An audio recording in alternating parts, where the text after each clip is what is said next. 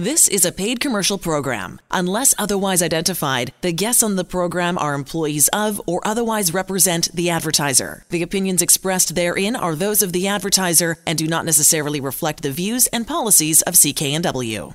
That is absolutely true. Scholes here, indeed, along with employment lawyer Leah Moody, part of Samfiru Tumarkin LLP here in Vancouver, the most positively reviewed employment law firm in Canada. You can check that out anytime and see that I'm telling you the truth. Look, we got open phone lines already here this afternoon, 604-280-9898, 604-280-9898. This is a live call-in show, as you know, so you make it that much better when you contribute. Would love to hear your concerns when it comes to employment law, or if you've been wrongfully dismissed or harassed at work, changes to your job, human rights issues, doesn't matter, or just questions about severance you've always wanted to know, or temporary layoffs, which are always a hot topic during these COVID-19 times. That is totally on the ball for sure to call and ask your questions. Email is help@employmentlawyer.ca as well. Want to get started here with a couple issues you got going on, Leah, with the week that was. How are you, pal?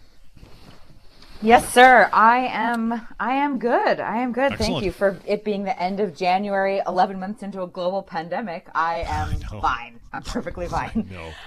This is, as you said, John, this is the Employment Hour, and it is a live call-in show. So give us a call. If this is your first time listening in, you don't know what this show is all about.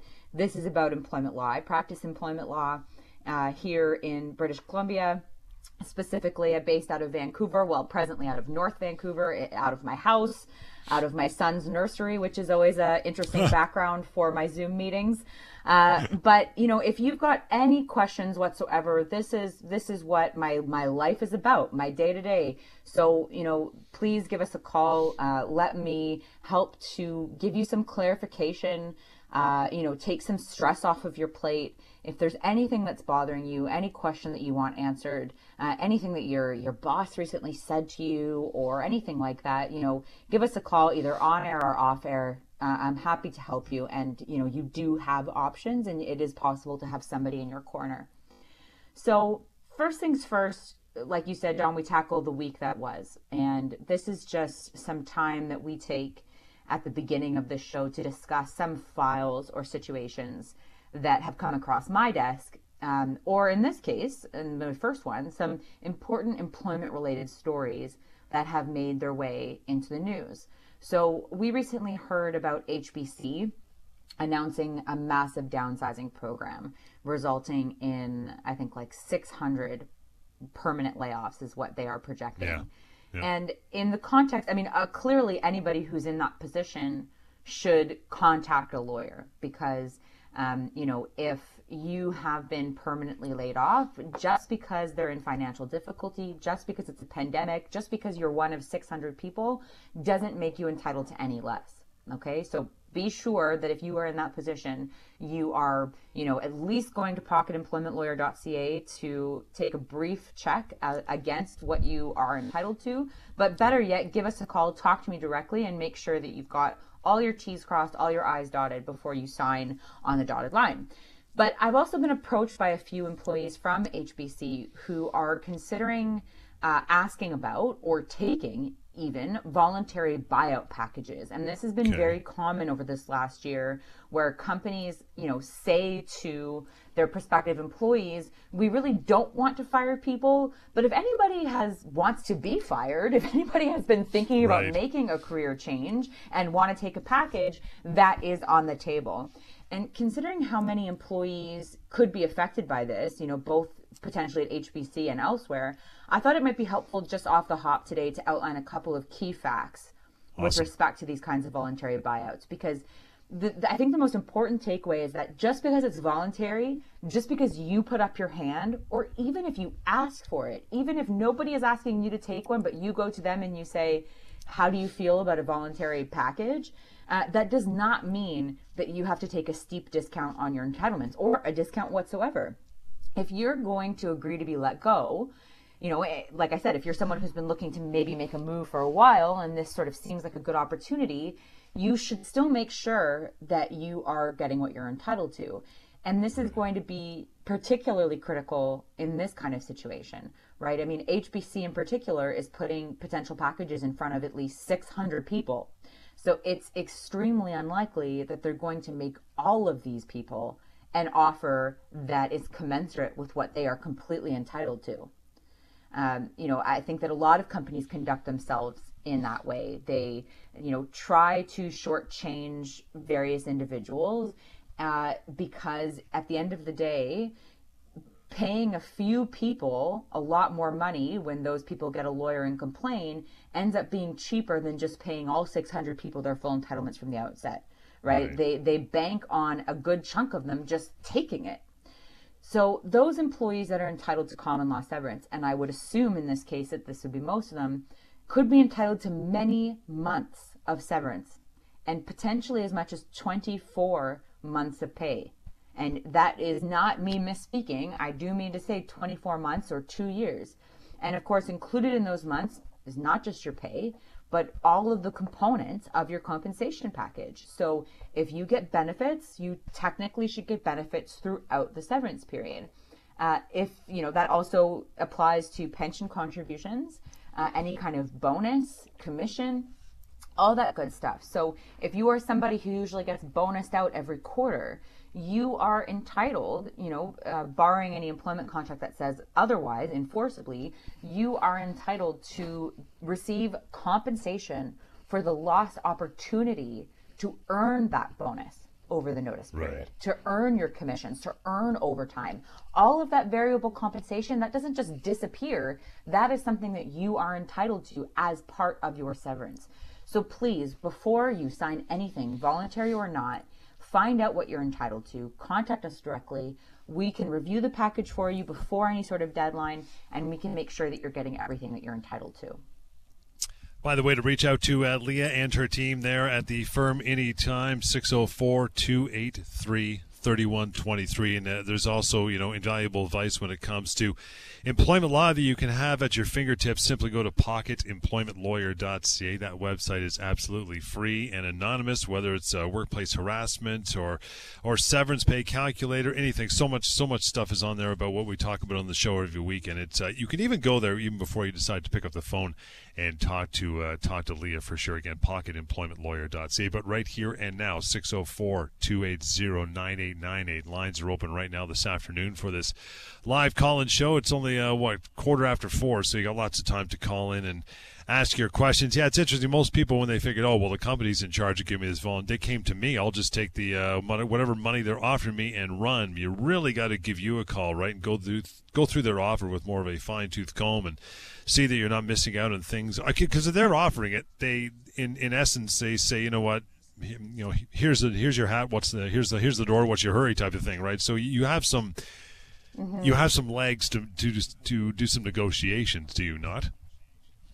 Oh, yeah, you absolutely do. And I think sometimes people become, blinded by the number of months that they're getting, and they don't think about the overall compensation package. But that can be really important, especially because the continuation of various components of somebody's compensation, particularly benefits, that can have significant value to you. If you are regularly getting prescriptions, if your kids, dental, go to the orthodontist, right? Exactly, right? I mean, you could save yourself hundreds of dollars of out-of-pocket expenses, and it's a cost to the company of $23 a month for the premiums, So it's a very minimal cost to the company, but you're covered, and you should be. That is exactly what your entitlement is, what your legal right is when you're terminated, is to be made whole for every component of your compensation as if you had been continuing to work there. Good. Good. I got a question for you. It's not to sound like a cynical old man here, but everybody, your parents at one point, your father, when you're younger, used to say, everybody wants to rip you off. Maybe even a little bit more appropriate term is that everybody's a rock star, and then somebody else's dime. You see how should they're on their own dime. I got a question. So when the employer when they're going to potentially lay you off, two questions here. Why? Maybe I already answered my own question. Why do they play this game where they want to shortchange you or nickel and dime you? Not to get off topic, maybe the same thing with the insurance company. I think the other guy who's on host here. So is it a case of basically they want to look after their bottom line? And number two, I have a question here. As far as as far as a layoff, if you are working for a particular employer and you have a particular contract, like a length of term that you're working with the company, and that contract does not get renewed, are you entitled to severance? I just want to be clear on that point. Can you answer those two questions, please? I can, yeah. Those are great questions. So let me answer that one first, because I think that that's going to be an easy shot. So typically speaking, if you're on a fixed term, right, and just say this is your first fixed term, if the contract provides for, no automatic renewal and it's not renewed, then that's it. That's just the end of it. If, however, you've been on multiple fixed terms, right? So a lot of teachers are in this position. A lot of people in the gig economy are certainly in this position where they're just sort of put on one 6-month contract to another 6-month contract, and it just kind of keeps renewing. At the end of that renewal period, if they don't pay you severance, then you could have a very good argument for the fact that because there have been multiple renewals, at some point you became entitled to rely on the fact that it was going to be renewed. And if we can get to that point, then yes, they do have to provide you with notice of your termination. But if we're just talking about one fixed term contract and it's not renewed at the end, that's typically going to be permitted. Okay. Now, with respect to your first question, why do they play this game? I mean, it's a great question, and it's one that I ask myself all the time. I mean, when I sort of want to, think better of the world, the answer to that question is that there are a lot of companies out there who just are not getting good advice, right? There's a lot of misinformation out there. Google searches don't really yield you a clear answer. If a company doesn't have a dedicated employment lawyer telling them what their obligations are, they just don't know. And they Google, what do I owe somebody when I terminate them? And the minimums under the Employment Standards Act come up. And so they think that that's it. And they get a rude awakening when all of a sudden they get a lawyer letter from one of their terminated employees. But, when we're talking about the big companies who have been through this rigmarole before, you are unfortunately exactly right. And it really does come down to the bottom line. Why do companies raise their prices? Why do they do any of the number of things that they do? And a lot of that is simply just attributed to the fact of it is determined, I think, from a business perspective, to be cheaper to shortchange everybody than to give everybody what they're completely entitled to. I will say I personally work with a lot of employers. It's only really these kinds of employers that I like to work with that just want to do right by their employees. They just want good advice. They want to know what to give people. They want to know what the law says. But I've also turned away my share of people who are also just looking to get out of things for as cheaply as possible. So, it's very cynical, but I do think that is the motivating factor for some of them. Joe, appreciate your call. Hope you answered both your questions there. If you want to reach out afterwards to Leah and her team, you can, 604-283-3123. Yeah, sure. If they let go of 50 people and they lowball 50 people, maybe 45 of them won't bother going to a lawyer and getting their what they're actually owed, so they're going to save a bunch of coin in the long term. I mean, it's business, as you said so many times, right? Steve, thanks for standing by. You were up next, pal. How are you? I'm doing well, thank you. How are you? Great. What's on your mind? So my question is, I was employed for commission sales for about 7.5 years. In the midst of the pandemic, I was terminated along with a few other people. Now I was given severance. The minimum, from what I understand, was sort of expected. But my question really comes down to is we were never paid vacation pay when we were there. And when I brought it up during my termination, I was told that in my contract it said that it was part of my commission. However, my argument to that was, well, because we split everything there. If my partners didn't make any sales, then I received no money. And they said, yes, that's correct. So that's my first and most major part of my question. I'd like you to answer that if you could, please. Yeah, sure. So. Of course. So if you are properly an employee of this company, which a lot of sales representatives are, but you do have some companies that try to say that you are an independent contractor and therefore you're not covered by the Employment Standards Act. Mm-hmm. I was a regular employee, basic deductions, all that Okay. stuff. I wasn't a subcontractor or anything. I also should mention the contract that I did sign, they made me sign about a week and a half after I'd been employed there. So I'm not even sure if that contract is considered valid. It would not be, and that's a great point. If you get a contract after you start working somewhere and you are not given something in exchange for signing it, and I don't just mean the continuation of your job, I mean you have to actually be given some sort of benefit that you didn't have before. It could be anything, but it has to be a benefit. Then that contract is basically not worth the paper that it's written on. But to answer your first point, you are entitled to a certain percentage of vacation pay under the Employment Standards Act. For most people at the beginning of their job, it's going to be 4%. So if you are also contractually entitled to, 25% commission, and they're now trying to say that your 4% vacation pay was part of that 25% commission, then guess what? They're going to owe you additional commission in the form of what they tried to say is now vacation pay, right? So either way, they've shortchanged you. And it increases to 6% after a certain amount of time, does it not? It does indeed. Yeah, I think it's 5 years. Interesting. Okay, so what would you recommend is my best course of action moving forward? Because this money is obviously still unpaid, and I have a feeling I'm entitled to about 7.5 years worth. Well, I think, honestly, Steve, I'd probably take a look at your pay stubs. So if your pay stubs don't indicate that you were provided with vacation pay, then you can and you should bring a complaint to the Employment Standards Branch, because that's probably going to be the easiest and cheapest way to go. They're going to have to prove that they paid you vacation pay. And if it's not on any of your pay stubs, you've got a really good argument that you weren't paid vacation pay, especially if the only thing on your pay stub is 25% commission, and that's what you were supposed to get by way of commission. But if it does say vacation pay on your pay stub, and you do realize that what that means is that you were shortchanged on your commission, then what you can do is you can bring an action civilly for breach of contract, which is definitely something that we can help you with. I'd like to jump in on that. I've done a little bit of homework on this first. I actually didn't receive any vacation pay on my pay stubs, and I've kept every single one. Good on you. That's great. I love hearing about people who keep their documentation, because that's exactly what you're going to need if you go to the Employment Standards Branch. So keep in mind that you need to bring a complaint within a year after your last day. So if you were terminated mid-pandemic, that's probably coming up pretty shortly. I would certainly recommend that you go ahead and do that. You can also hire a lawyer to write a letter to see about getting it resolved or getting it settled before then. The only reason I put that on the table is because the Employment Standards Branch, as I'm sure you can imagine, is extremely backlogged right now. They are taking a very, very long time to process and respond to complaints.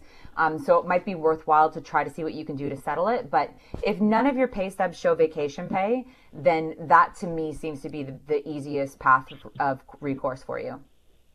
Okay. I really appreciate your insight on that. Thank you. You're welcome. Thanks, Steve. You bet. And here's Leah's number to reach out if you have any more questions or lengthier conversation. No problem. 604-283-3123. help@employmentlawyer.ca as well to get a hold of Leah. He did mention 7.5 years. Can he go back that far, or can he only go back 2?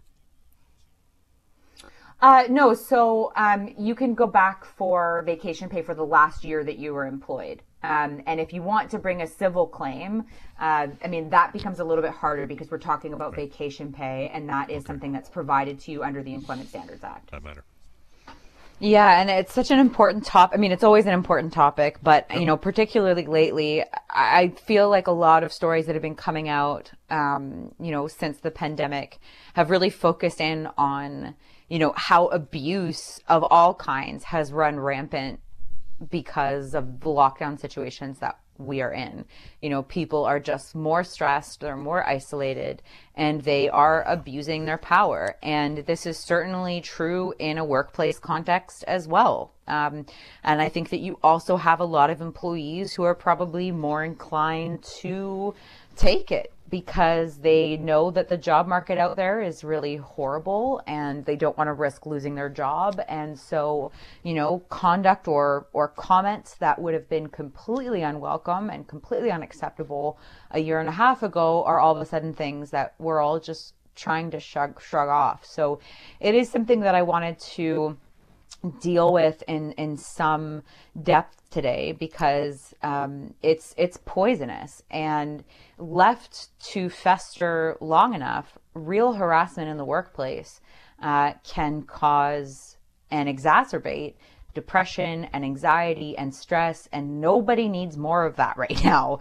We are already full up on depression and anxiety and stress right now. So, if you listen to this show and you take away anything from this, just understand that you have a right to feel welcome and safe and valued in your workplace.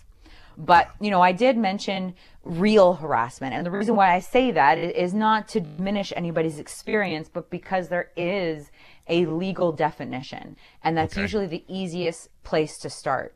So, it's still pretty vague and it's still pretty subjective, but harassment is typically seen by our courts and by our tribunal, and of course by WorkSafe, as any kind of inappropriate conduct or comments by a person towards a worker that individual knows or should know would be unwelcome, would cause humiliation, or would intimidate that individual. It can be verbal, it often is. It can include spreading rumors, so it doesn't have to be verbal comments to your face. It certainly includes calling somebody derogatory names, and of course, any kind of unwanted physical touching or aggression. It's a fairly wide ambit, but it's also, I think that we do have some very specific examples of what harassment is not, and that can be helpful as well. So harassment is typically, and this is not my definition, by the way, this is WorkSafe BC's definition. Harassment is not any reasonable action taken by an employer or a manager relating to the management of workers. So a supportable but negative performance review, or a change in policy that impacts you in a way that you don't like, doesn't count as harassment under the law in most cases. A difference of opinion, a personality conflict, that doesn't necessarily count as harassment, so long, of course, as these differences of opinion and this, difference in personality is respectfully communicated. But outside of those reasonable steps taken to manage a workplace, any sort of action or comment that causes you to feel isolated or intimidated or anxious very likely constitutes harassment as it's defined by WorkSafe BC. What are an employer's obligations in that regard? Yeah, so at a very broad level, an employer has an obligation to keep the workplace safe. And we've been talking a lot about that with respect to COVID, because that's the reason why so many of us are working from home if we can and if we're lucky. But, an employer, like under that same umbrella, has the obligation to maintain a workplace free from harassment and bullying. So that is specifically mandated under WorkSafe BC regulation. It's also a common law obligation as well. So every facet of our workplace requires an employer to do its part to prevent and of course to address any harassment or bullying. So as an employee, you have an entitlement to come into the workplace and do your work without being harassed, to work in a safe atmosphere, to not be humiliated, to not be intimidated by those that you work with. That is your right as an employee. And it's so important that gets across, because nobody has to endure or suffer being harassed in the workplace, no matter how minor, and no matter if it's a one-off. So WorkSafe BC, in order to manage this, has specific obligations that an employer has to abide by as well. And that includes, most importantly, having a policy or statement on harassment in the workplace. So usually what's required is a declaration of, the company's commitment to a workplace free from harassment, including a definition of what constitutes harassment, and letting people know where they can find the employer's harassment policy, because that is the other main obligation that employers have, and that is to have clear policies and procedures in place for reporting and dealing with incidents and complaints. So these policies should outline what an employee who's experiencing harassment in the workplace should do in terms of reporting the complaint. And it should also outline what the company will do in response to that complaint. So it might say that they're going to conduct an investigation. It might say, what happens to the individual that you made the complaint about during that investigation, and what you can expect by way of confidentiality. These policies also obviously need to be made public to your workers. The employees have to know that they exist, and they need to be accessible. And the last one that I can think of is that employers have to train their supervisors and managers in recognizing harassment or bullying, in recognition of the fact that employees, especially those who feel like they're at the bottom of the so-called food chain, don't feel like they've got the capital to make a complaint. They're worried for their job. So employers have an obligation to make sure that the upper level management is aware to and keyed to signs of harassment or bullying, and how to respond to a situation or complaint if they see something happening to somebody else. Danny, this is piqued your interest or sound relatively familiar with you, or even a colleague you work with or a friend. Feel free to call and ask a question for sure. Don't even hesitate here at 441. You got time. 604-280-9898 is the way. We're talking about harassment in the workplace. So if someone's listening to this and going, I kind of feel like that's me, feels like I'm being harassed at work, what should they do? Yeah, I mean, if you feel like it's something that is keeping you up at night and you need some guidance on, call me, call a lawyer. I never think that it's too easy or too early to start speaking to a lawyer about a situation where you feel like you're being harassed or pushed out of the workplace.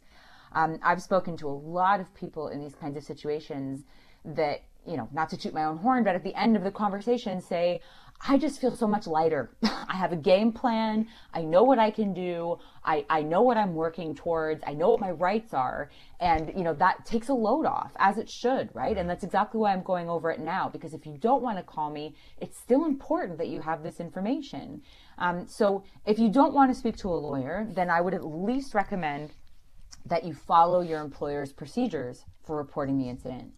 It can feel like a really big step to make a formal complaint of workplace harassment and bullying, but you have a right and to a harassment-free workplace, and those procedures and policies are there for you.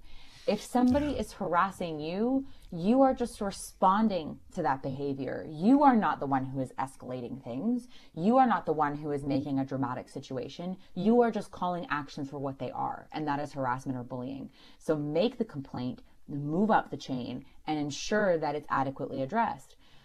Still, again, I understand not everybody wants to call a lawyer. Not everybody wants to take the step of making a formal complaint.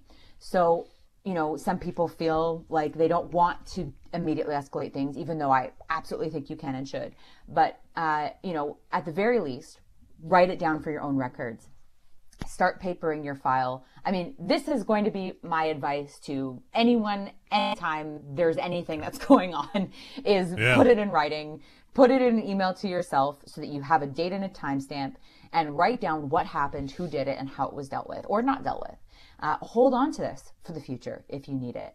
That way, if it ever comes down to a she said, he said, then you've got contemporaneous evidence that aligns with your version of events. And more to the point too, I mean, you always think you're going to remember these things. 1, 2, 3 years down the line, you get fuzzy on the details, you get fuzzy on the dates. So write it down for yourself.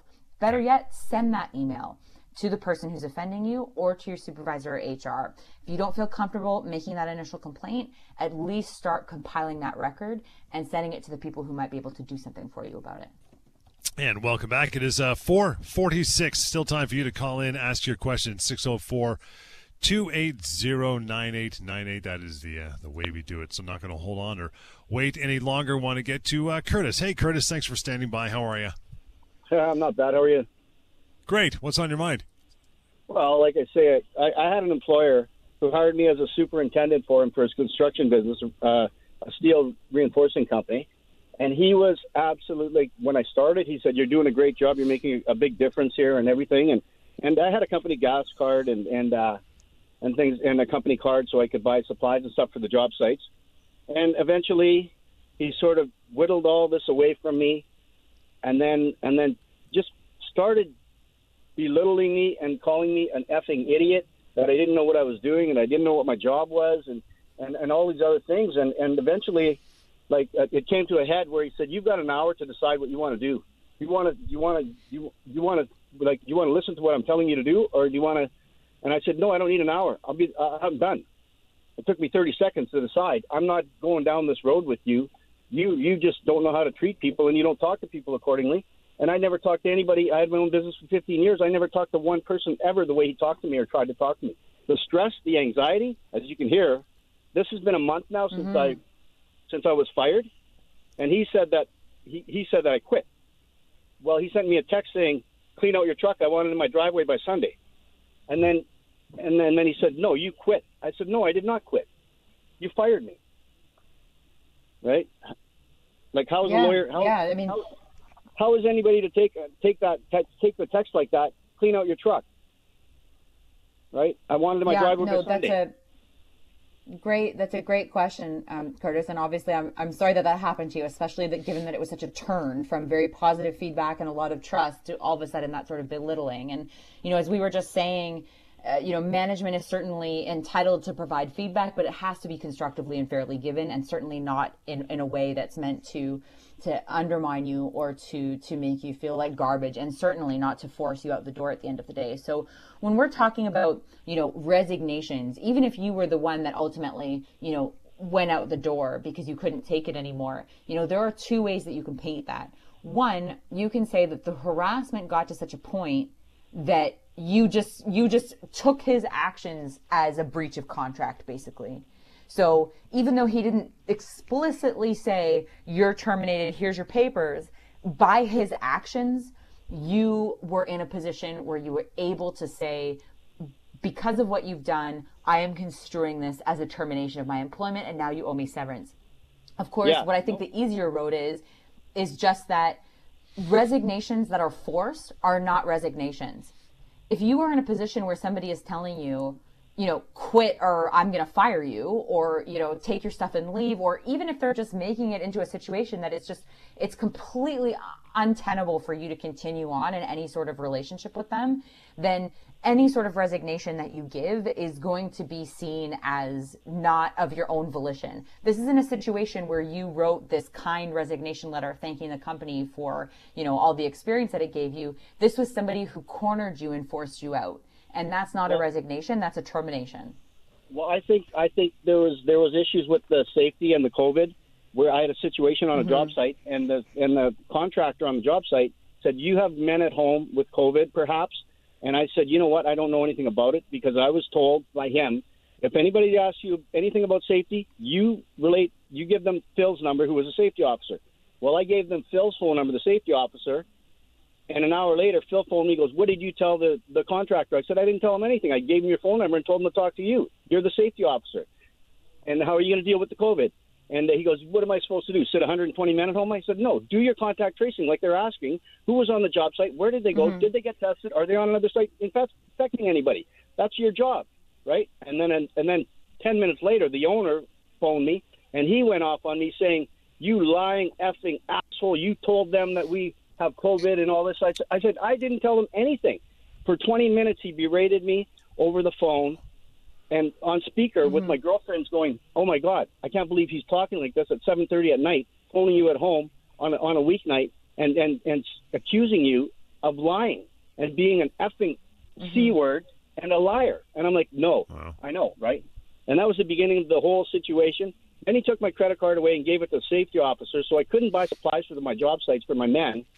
And I was waiting on materials and stuff, and I said, "Why am I waiting 2 days to get materials to a site or a saw to a site when Phil has the credit card you took away from me, when I could have just picked this up in the morning," which is what I was doing. And he doesn't have a shop, he doesn't have supplies, so I have to go to a wholesaler and buy my material for my job sites for my men. And then once my credit card was gone, I was at the mercy of a safety officer. Yeah. So let me be really clear here, Curtis, because this is a situation that I hear happening to you, and I've heard happen to a lot of people over the last year, right? Everything is going swimmingly, and then they start to enforce their rights in the workplace when it comes to COVID and safety and, you know, holding the employer to account for the provincial mandates and the provincial guidelines. And then all of a sudden they're on the outs and they're punished. And that is very, very illegal. Okay. So not only are you entitled to severance, you could also be entitled to additional damages on top of that for the treatment, but you can also go ahead and bring what's called a prohibited action complaint with WorkSafe BC. So WorkSafe BC says that if you make a legitimate bona fide complaint, and by that I mean like you're just making it in good faith, you're not making something up. If you make a bona fide complaint about workplace safety and then you are punished for it, that's reprisal, and that can give rise to serious fines to that company. So you've got a whole host of options here in front of you. It was absolutely just ridiculous. Like I told the safety officer, I said, you know what? I want names on these guys' hard hats. I have 120 of these black guys that they don't speak English. I don't know what their names are, and I can't identify them or anything. I said, I want all their names on their hard hats. And the owner said, I told Phil to do that a month ago, the safety officer, which never happened. And then of course I said, we need to get like temperature checks. Let's get ahead of the curve. Show them we're doing our due diligence. When the guys walk through the gates, we do a temperature check when they sign in. They're going to sign in anything on a paper because they want to work. They don't want to be sent home. If they have a fever or something, they're going to lie. They got a cough, they're going to lie. They're going to do anything to keep working, these men, right? Because they don't want to lose their jobs. In fear of losing their jobs, they don't even speak English. And I said, we need to protect them. We need to protect their families. We need to protect the job sites. If we get temperature monitoring, he goes, you're not a doctor. You know, what is that going to do? I said, it's going to do something, Phil. At least it's something. We're trying to do our part, at least. And they both disagreed with anything I had to say, and I'm the superintendent. So there's the owner and the superintendent, which is me, and nobody else. As far as I'm concerned, a superintendent's duties and jobs are to run the jobs the way they should be ran, as far as I'm concerned. And I had my own business for 15 years. And he goes, I don't care if you had your own business for 15 years. You work for me. I said, well, this isn't the way things go. Like, I mean, you should know this. And he that was it. I was on the outs, and he did everything to get me to want to quit. And I said, no, I want to see this through. And eventually he said, clean out your truck. I want it in my driveway by Sunday. When Sunday came, he said, I want my truck in my driveway by noon. I'm going to pull the police and consider it stolen. I said, and then we took my gas card away. Jeez. He owes me $1,200 in gas. He said, well, I top up your check every week. I said, you top up my check. I said, I'm working those hours. I said, you're not paying my overtime either. I said, all right. Well, Curtis, we gotta wrap it up. Curtis, we understand there's laundry list of problems over there. So, Leah, what does he do before we wrap up for the day? Well, I mean, I think that we've already set it out, right? And I think that, one of the most important things to take away from here is that, even without the safety complaints being made, he's got a claim here, right, for severance, because you can't be forced out of the workplace and have your employer call it a resignation. Yeah. But if he's been making these complaints with respect to safety, if he's been making these complaints with respect to COVID, I mean, WorkSafe, our courts take that very seriously as it is, but particularly in the face of this last year when our economy continuing to operate, lives continuing to be lived, depends on everybody being honest and everybody playing by the rules. It is really, really critical that employers are held to account. And so, you definitely have your options here, Curtis, and please give us a call off the air. And that'll pretty much do it for a day. Nicely done. Appreciate all your phone calls. By the way, you want to continue on with Leah and have a more private conversation, a lengthy conversation, no problem. 604-283-3123. Write that down. Use it. help@employmentlawyer.ca, and also for reference as well, even before the phone call. You can learn so much at pocketemploymentlawyer.ca. We'll catch you again on the Employment Law Show. This is CKNW. The proceeding was a paid commercial program. Unless otherwise identified, the guests on the program are employees of or otherwise represent the advertiser. The opinions expressed therein are those of the advertiser and do not necessarily reflect the views and policies of CKNW.